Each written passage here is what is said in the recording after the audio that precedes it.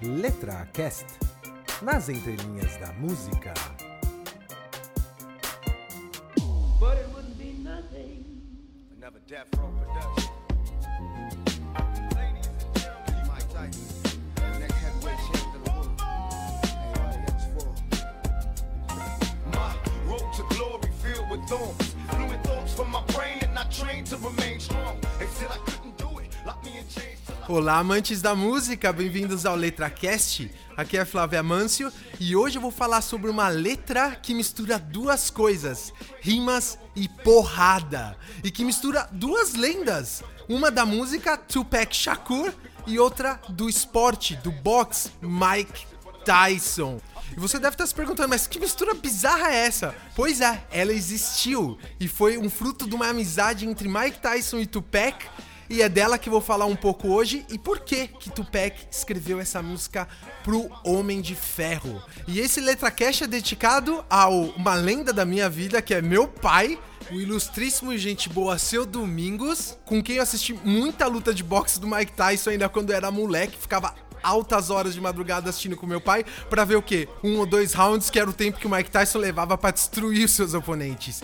E um super abraço pro meu irmão, que fez aniversário, Zé, tudo de bom pra você. E pro um brother meu que vive hoje onde o Mike Tyson nasceu, em Nova York. Vitão, aproveite muito o seu próximo ano de vida, jovem. E um abraço pra você que também, assim como eu, um amante da música e acompanha aqui o LetraCast. Agora vamos então cair na porrada e analisar as entrelinhas de Road to Glory de Tupac.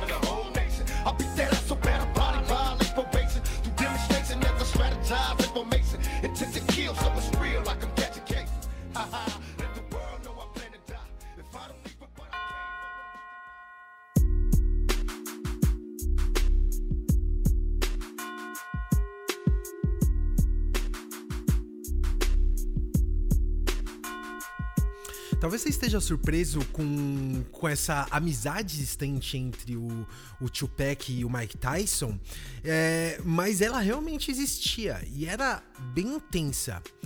E uma das explicações disso é que eles eram bastante parecidos, né? Muita gente até atribui o Tupac sendo o Mike Tyson com o microfone e o Mike Tyson sendo o Tupac nos ringues, né? A semelhança da trajetória deles chega a ser assim impressionante. O andamento, aconteceram tantos fatos parecidos que parece que a ligação entre os dois de fato tinha que acontecer. Até pra gente entender como que tudo se desenrolou, eu vou contar meio que paralelo a vida dos dois até o momento que a gente chega na letra, que foi escrita pro Mike Tyson em 96. Bom, começando pelo Tupac. Tupac ele nasceu em 71 em Nova York, lugar onde o Mike Tyson também nasceu. Então já encontramos a primeira coincidência. Os pais do Tupac eram integrantes do movimento Black Panther, os Panteras Negras. Ou seja, eles eram ativistas e faziam parte de um grupo guerrilheiro. E essa inclinação teve impacto já direto no nome do próprio Tupac. Tupac Amaru foi o líder da insurgência dos índios no Peru contra os espanhóis no século XVIII. Então aí já começa a ver o caminho que começa a tomar a vida dele, já com a política ou a vida muito forte nessa parte revolucionária desde cedo. E ele acabou sendo mais criado pela mãe mesmo, porque ou o pai estava fugindo da polícia ou estava preso, então ele acabou tendo a mãe como a principal figura na sua infância e na sua criação.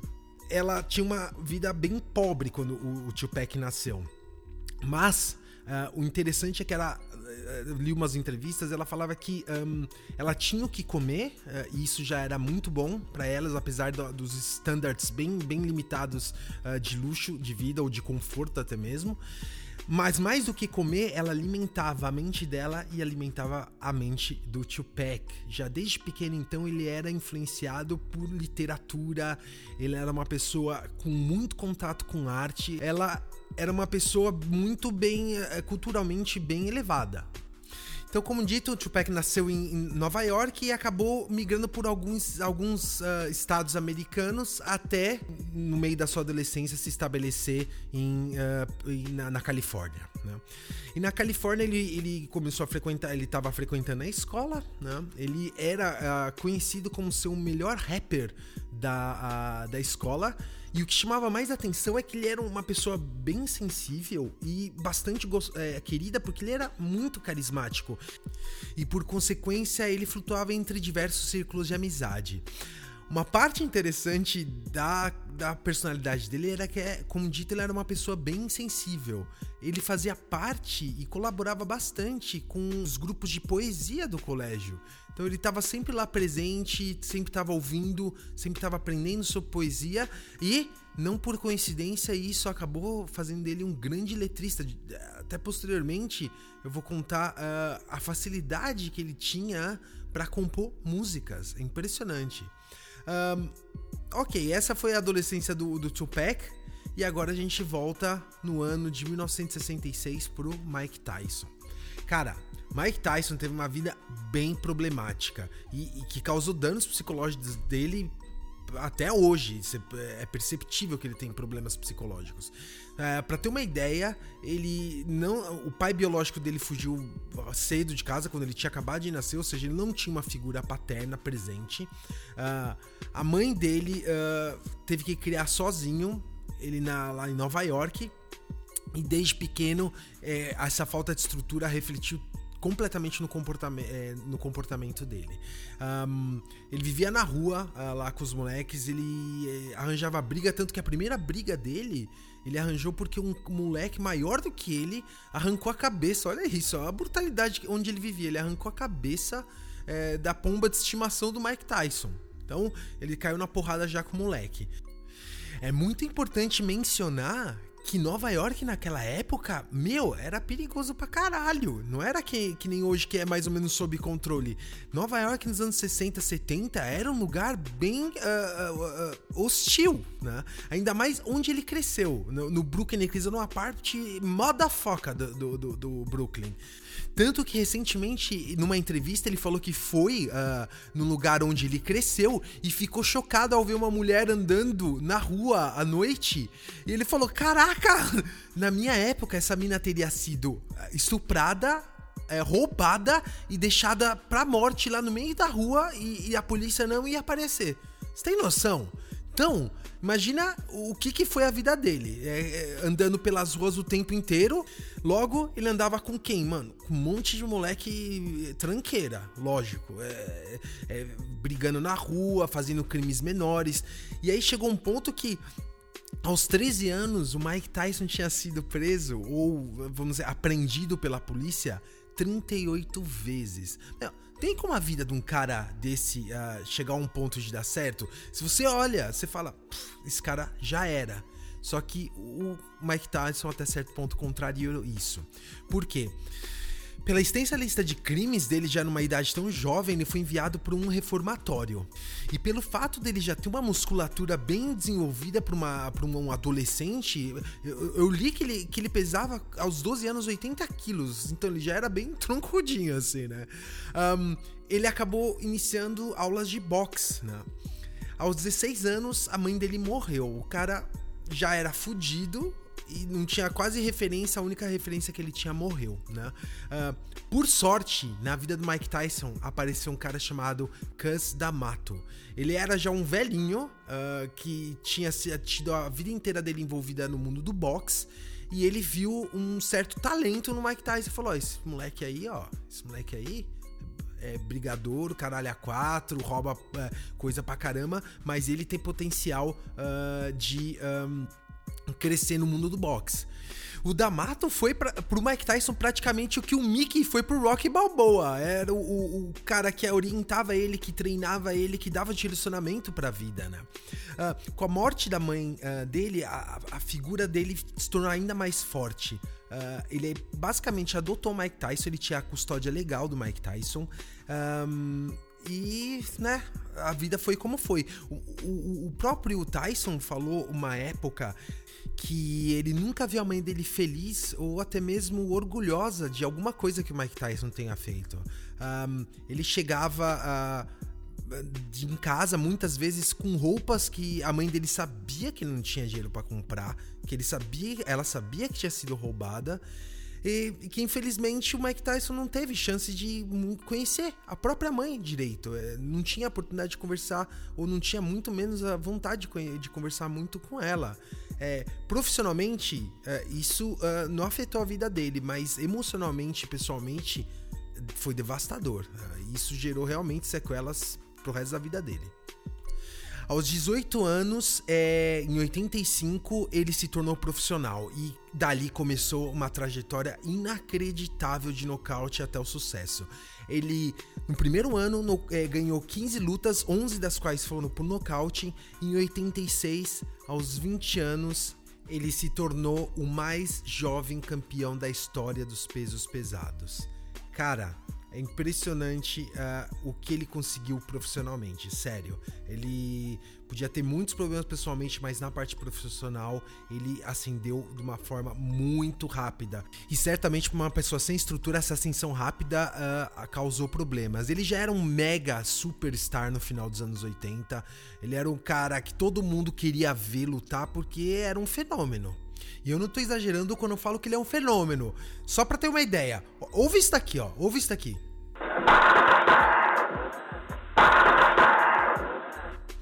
O que você acha que é isso? É uma rajada de metralhadora K-47?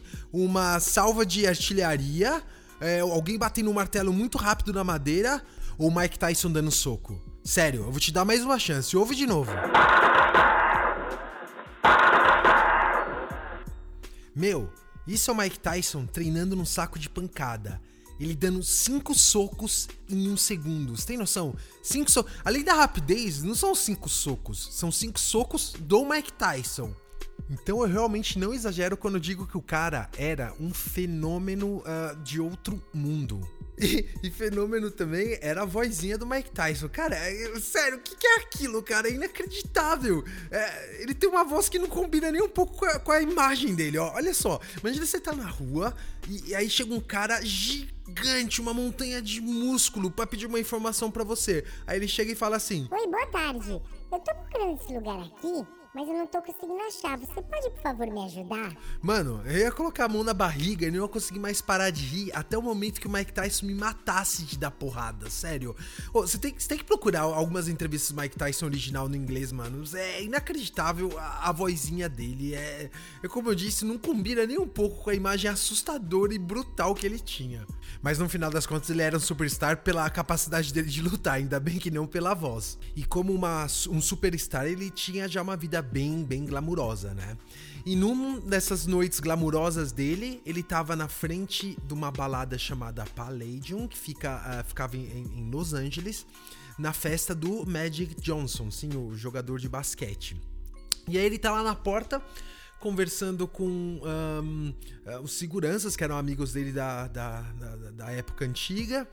Tava lá trocando ideia, nisso cola um menino e começa a trocar ideia com o Mike Tyson e tal, e com os seguranças, e fala: eu posso entrar? Aí os caras, nem fodendo, mano, olha só a roupa. Tipo, o Mike Tyson falou, ele tava com uma roupa que não era apropriada pro local, assim. Mas aí o Mike Tyson era brother do segurança e falou assim: deixa o cara entrar aí, né, mano? A gente já sabe, a gente já teve uma adolescência fodida, aí tá um moleque querendo curtir um pouco e não tem a possibilidade. Deixa o cara entrar aí. O Mike Tyson, por incrível que pareça, era um cara meio coração mole também. Isso tinha essa parte sentimental dele, casava um pouco com a parte do Tupac. Só que o Tupac extravasava na letra e na música e o Mike Tyson em cima dos ringues na porrada. Pois bem, aí ele falou: deixa o moleque entrar. Aí o segurança falou: beleza, você entra. Aí o moleque virou pro Mike Tyson e falou assim: só um momento. Nesse só um momento ele foi lá e buscou, mano, uma porrada de cara junto pra entrar com ele. Aí o Mike Tyson deu risada e falou: mano, deixa os caras entrar, eles vão curtir e tal. Quando o Mike Tyson voltou, quem que tava lá comandando o microfone que já tava lá dentro e que entrou junto com essa galera toda? Tupac. Falou que o cara dominou a festa, pegou o microfone e simplesmente tomou o controle da casa. E, de novo, o carisma do cara agindo junto com a qualidade de rapper que ele já tinha bem aguçada nessa época. E aí o Mike Tyson viu que, ok, esse cara realmente tem algo especial. Meses depois, o Mike Tyson perdeu o título mundial dele pro Buster Douglas, um nocaute vexatório em Tóquio. Tem ideia de uma coisa, o cara que nunca tinha visto derrota, perder de uma forma humilhante e dormir praticamente depois de levar uma sequência de soco, realmente o Mike Tyson ficou bem devastado. E aí ele tava começando a reconstruir a carreira dele quando ele recebeu uma carta. E aí nessa carta falava assim, e aí, seu Mike Tyson, meu nome é Tupac e é o seguinte, eu tava naquela festa lá no Palladium e eu te conheci e tal. Aí o Mike Tyson depois escreveu pra ele, eu lembro de você, moleque, você realmente aí é carismático, hein? Tem o dom de fazer música, você vai longe e tal. E nisso então nasceu uma amizade entre os dois. O Tupac já tava começando a despontar, ele já tinha feito um filme, tava com outro filme engatilhado que acabou fazendo muito sucesso, se chamava Juice, que ele era interpretava a vida dele, ele era um gangster de rua e tal. E o Mike Tyson ganhando as lutas depois de ter perdido o título, rumando de novo ao título. Só que esse rumo ao título e a construção da amizade deles foi interrompida porque em 91, Mike Tyson foi acusado de estupro. Ele conheceu lá uma mina que chamava Desiree Washington. A mina tava concorrendo lá pro Miss Black America, sei lá, alguma coisa assim, um concurso de beleza. E ele conheceu essa menina. Meu, tem um vídeo do momento que o Mike Tyson conheceu essa mina. A roupa dele de pimp, de bicheiro, cara, é de cair o queixo. As meninas estavam dançando assim, tava todo mundo dançando junto. Aí ele chega assim na frente da menina, aponta o dedo e fala: você é gostosa, você é bonita e tal. Ele tava com uma camisa meio assim de tigrinho, larga, corrente de ouro, uma bermudinha branca e sapatinho branco. Sabe aquele que papai usa? Aquele que tem a sola cheia de bolinha? Cara, inacreditável. Aí ele conheceu, saiu lá, jantou com a menina, levou ela pro quarto dele e aí aconteceu o que aconteceu. Foi acusado de estupro, foi preso e se afastou da vida dele durante os próximos 3 anos. Durante esses 3 anos, o que aconteceu? A carreira do Tupac foi se consolidando cada vez mais e em 1993 ele veio com um novo conceito, Thug Life, ou seja, vida louca. O Thug Life, no estilo do Tupac, já é um pouco diferente do vida louca que a gente tem hoje no Brasil, né? O cerne, ele é igual, sair do nada, da pobreza e chegar no sucesso, no dinheiro.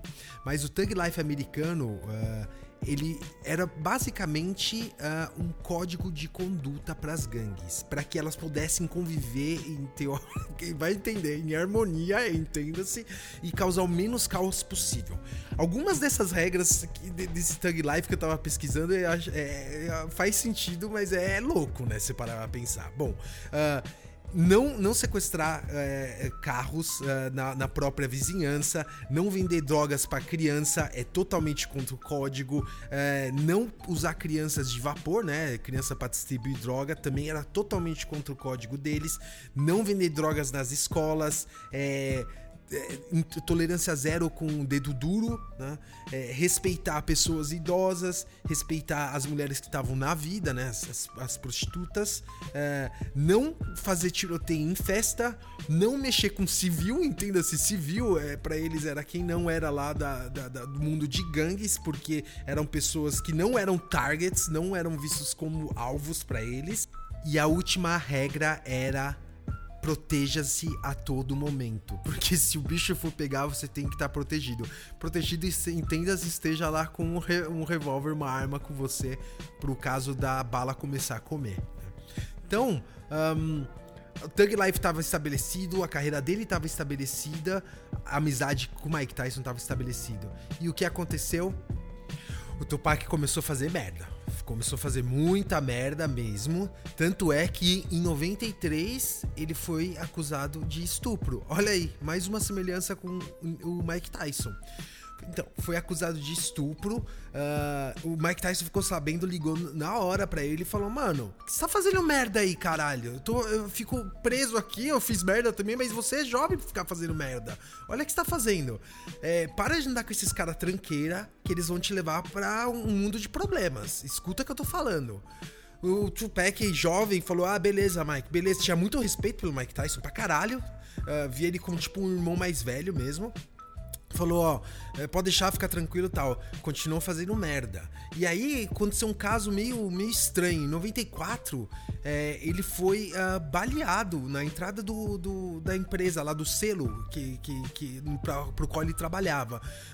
Na época foi dito que foi assalto, porque levaram uns anéis dele, mas ele falou que duvida que foi assalto porque o cara levou os anéis, mas deixou o Rolex caríssimo lá com o Tupac.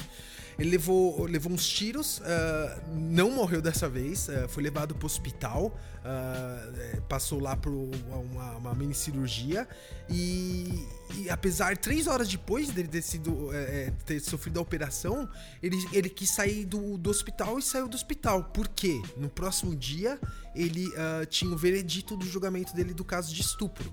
Então ele chegou de cadeira de rodas lá e recebeu o veredito, condenado.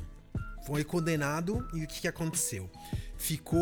Começou a servir a prisão em 95, ficou 9 meses preso. Pois é. E o problema é que, quando ele entrou na cadeia, quem é que estava saindo depois de 3 anos? Mike Tyson. Ele, na verdade, o Mike Tyson foi condenado a 6 anos, mas por bom comportamento, ele é libertado depois de 3 anos. Sai Mike Tyson, entra Tupac. Tupac ficou lá 9 meses, como dito, até que aparece um cara chamado Chame-me, dono de uma gravadora, né, de um selo chamado Death Row. Que nome sugestivo, né? Corredor da Morte. Bem sugestivo mesmo para a situação do Tupac.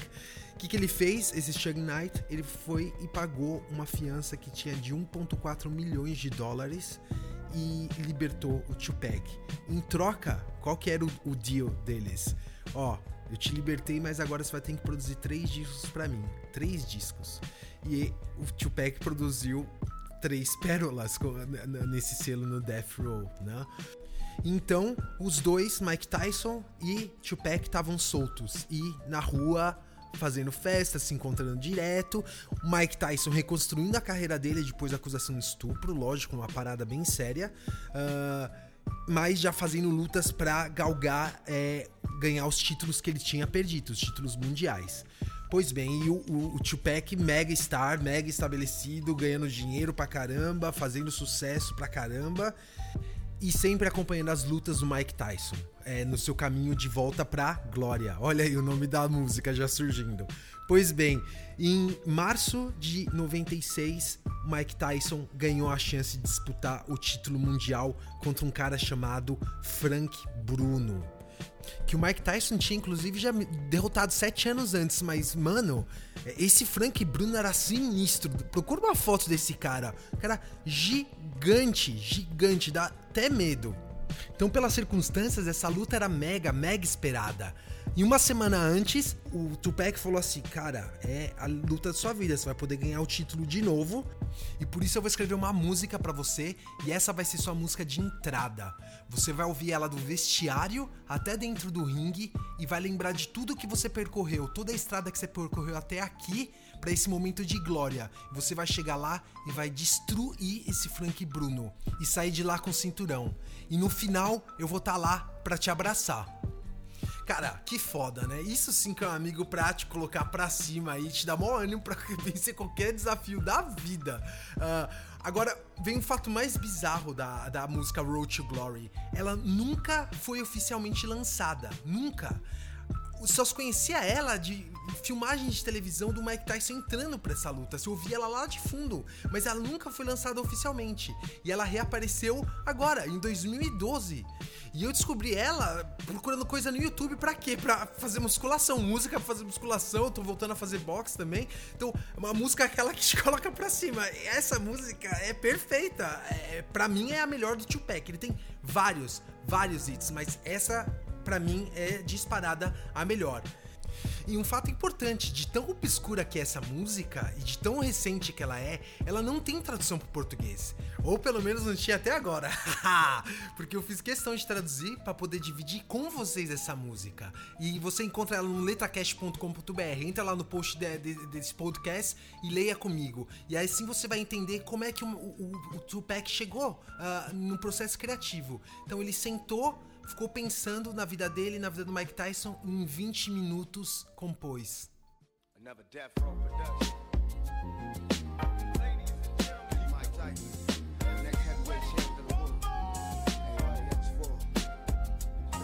My road to glory filled with thorns. Fluent thoughts from my brain and I trained to remain strong. They said I couldn't do it, locked me in chains till my circle's closer to the pain of a train killer. Please believe that I'll never be shamed again. Again, I'll be the next heavyweight champion. Call me crazy, but no one can fade me. I'm the product of the projects, lost and crazy. Throw your hands up, Mr. Bruno. Ride, Big Mike Tyson about to brutalize that ass tonight. No hesitation for the whole nation. I'll beat that ass so bad I'll probably violate probation. Through demonstration as I strategize information. Intent to kill, so it's real like I'm catching cases.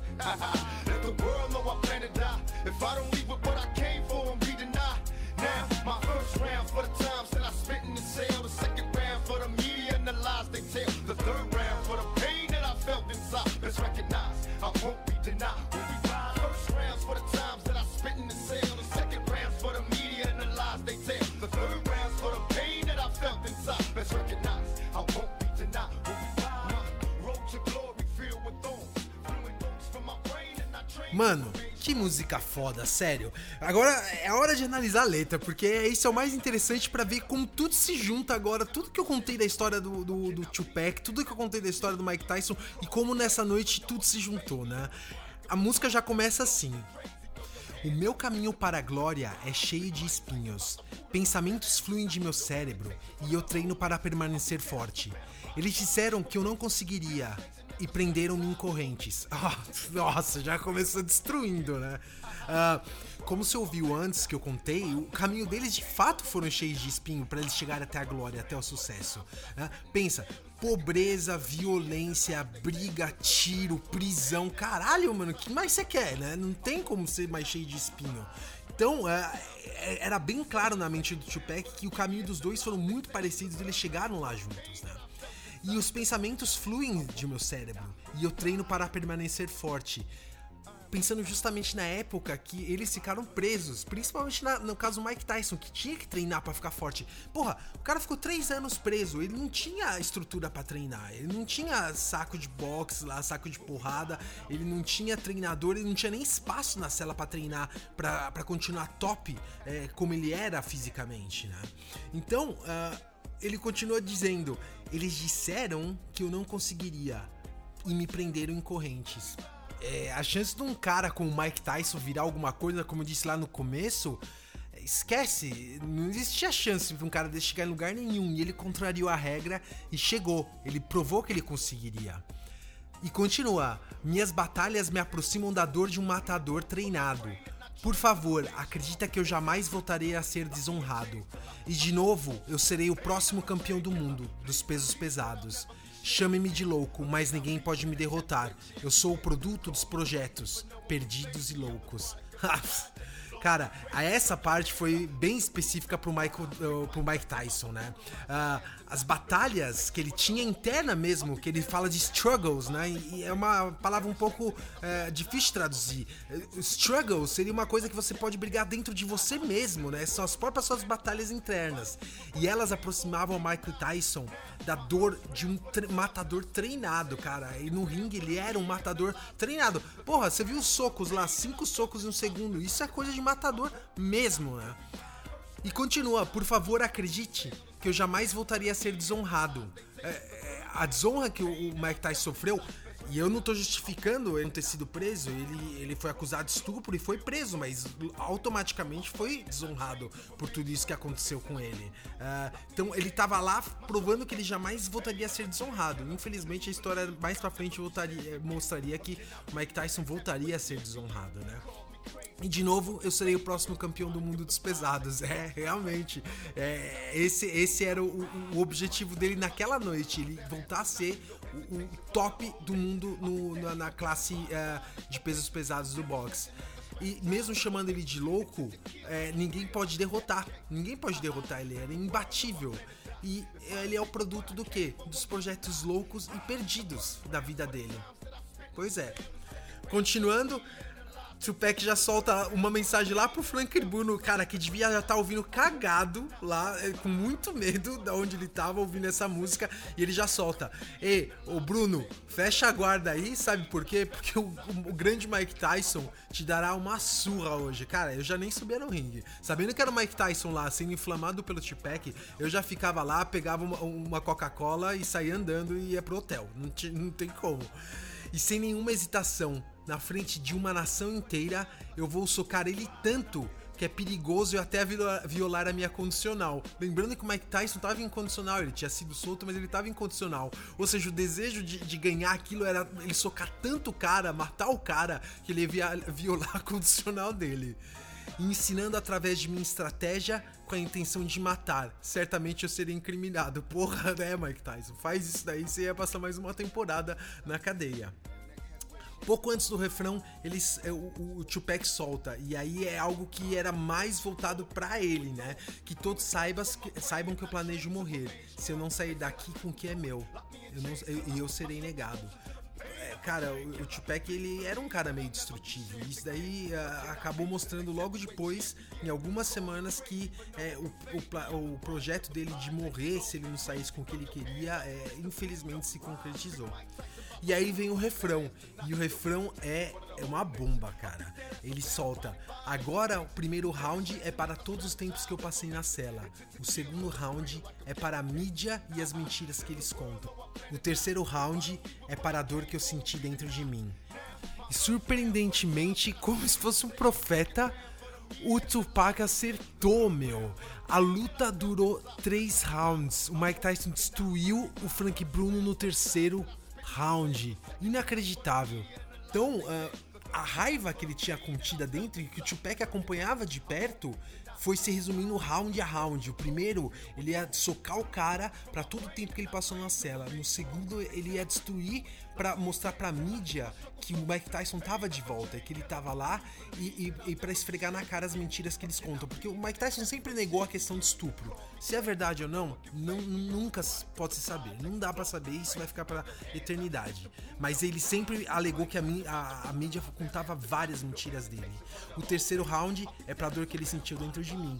Lembre-se, um cara extremamente sensível, por incrível que pareça, aquele brutamontes sensível, com uma vida fodida na infância e na adolescência dele, e ainda preso, privado do boxe, que era o meio que ele tinha pra liberar todo o ódio, toda a raiva, toda a força bruta, e que ao mesmo tempo disciplinava o Mike Tyson. O boxe foi um ótimo disciplinador, porque ele até mesmo falou: se não fosse boxe, eu certamente não chegaria nos 25 anos de idade. Então, privado, preso como um animal numa jaula. Então, porra, imagina o sentimento do cara naquela noite, né? Então, pra finalizar, ele solta: é bom saber que eu não serei mais barrado quando a gente sair pra dar o nosso rolê. E aí é uma referência pra quê? Pra noite que eles se conheceram, que era os amigos do Tupac, o Tupac sendo barrado, e quem colocou eles pra dentro? Mike Tyson.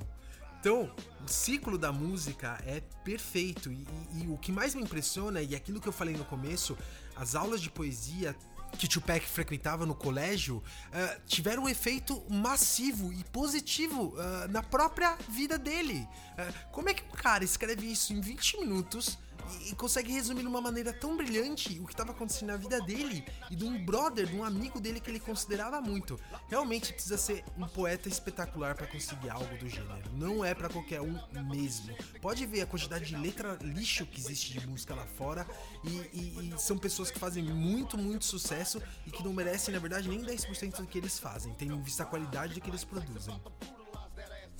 Esse, sem dúvida, foi um presente magnífico que o Tupac deu pro amigo dele naquela noite. E pra complementar, finalizar aquilo que ele tinha prometido: sobe no ringue, destrói aquele cara, vem com o título, porque eu vou estar lá pra te abraçar. E quem foi a primeira pessoa que o Mike Tyson abraçou quando saiu do ringue? Tupac. Mano, tem até um vídeo disso. Eu vou fazer questão de postar esse vídeo lá no site pra vocês verem. É realmente um momento emocionante. Você vê que é um abraço, não é aqueles tipo amigos famosos, tipo aquela coisa blasé e nada a ver. Meu, era realmente uma ligação emocional absurda, uma ligação emocional de vida que eles tinham. Ligação de vida essa que depois de 6 meses se provou ser de morte. Por quê? Mike Tyson foi lutar por um segundo título mundial para unificar um título mundial 6 meses depois em Las Vegas. E o que aconteceu? Ele lutou, ele ganhou, saiu de lá com um título unificado. O Tupac tava na primeira fila, deu um abraço nele de novo, saiu pra ir pra uma balada que eles iam se encontrar aí depois. E o que aconteceu? O Tupac levou 4 tiros no caminho pra balada. E isso até hoje é muito mal explicado, mas foi uma treta que ele teve lá horas antes, que ele socou um cara lá no hotel, na entrada do hotel, lá por causa de uma treta que tinha tido com um amigo dele, com outro amigo dele. E nunca foi provado, mas é uma coincidência absurda ele sair na mão com um cara que era membro de uma outra gangue. E ali, daqui a algumas horas, o Tupac tá indo pra balada e cola um carro do lado, dispara, acerta 4 tiros nele. Ele não morreu imediatamente, ele foi levado pro hospital, ele foi morrer depois de quase uma semana. Ele foi operado, ficou lá convalescente na cama, tiveram que sedar ele e colocar ele em coma, sabe por quê? Ele mesmo ferido, cara, tiraram uma parte do pulmão dele. Mesmo ele ferido, ele queria sair da cama, tinham que segurar ele, então acabaram resolvendo sedar ele, colocar ele em coma pra ele ficar onde ele tava e tentar lutar pela vida dele. Infelizmente não deu certo, ele morreu, e junto com a morte de Tupac, é impressionante, é mais uma amostra de que o destino desses caras andavam juntos. A carreira do Mike Tyson praticamente morreu dali em diante. Ele fez histórico embate com o Evander Holyfield, que na primeira luta ele perdeu, ele levou um couro, ele saiu com o olho mega inchado, totalmente fechado, de tanto soco que ele levou do Holyfield. E depois de algum tempo eles fizeram a segunda luta, e foi nessa segunda luta que eu falei que ele perderia depois a honra dele de novo.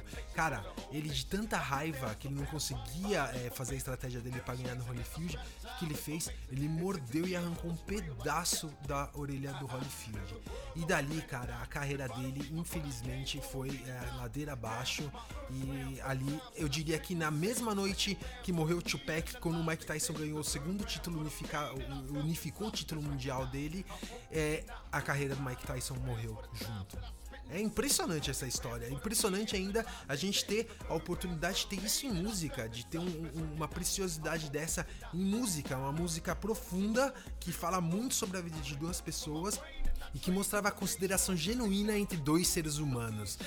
Tanta consideração que recentemente o Mike Tyson foi perguntado qual que foi um dos maiores arrependimentos da vida dele. E um dos maiores arrependimentos da vida dele foi não ter fumado maconha com o Tupac. Olha o que ele falou, cara. Ó, o cara já fez coisa muito errada na vida dele. Olha quanta coisa errada o Mike Tyson fez. Arrancou a orelha de um oponente, batia na mulher, roubava coisa quando era moleque, saía na porrada com todo mundo. E pra ele, os maiores arrependimentos da vida foi não ter fumado maconha com o Tupac. Por quê? Porque o Tupac direto falava, mano, vamos fumar maconha. Porque o Tupac fumava muita maconha, né? Falava, mano, vamos fumar maconha junto, vai, deve ser tão legal, assim, engraçado você tá high, assim. Vamos ver como é que é. E o Mike Tyson falou, não vou fumar, eu sou esportista, não posso, tem que treinar, tem que ser a máquina, tá, não sei o quê. Então, só pra você ver a questão de profundidade. E antes que venham fazer mimimi que eu tô fazendo apologia pra droga, eu não tô fazendo apologia porra nenhuma. Eu tô falando só um fato que aconteceu e que o Mike Tyson recentemente falou. Então se isso é consideração pro cara, é consideração. É impressionante ele falar uma parada desse? É impressionante, mas é o Mike Tyson. E além da letra toda, é preciso dizer que a música tem um ritmo animal. Eu recomendo, usem essa música para fazer esporte, ela faz maravilhas. Toda vez que eu ouço ela, eu acho que eu tô indo no caminho do ringue pra destruir o Frank Bruno e levar o título mundial pra casa. E comemorar com meu pai, que é um mega fã de boxe. E pense, se você estiver meio desmotivado, tem lá o Tupac pra gritar na sua orelha e pode te botar pra cima. É isso aí então, pessoal. Obrigado por ter ficado aqui com a gente analisar as entrelinhas dessa música. Espero que vocês tenham gostado. Não esqueça de assinar o nosso podcast, espalhar pros seus amigos também que são amantes de música e entrar no site letracast.com.br pra analisar mais letras com a gente e saber mais histórias malucas do mundo da música. É isso aí, pessoal. Meu nome é Flávio Amâncio, muito obrigado por sua audiência e até a próxima letra!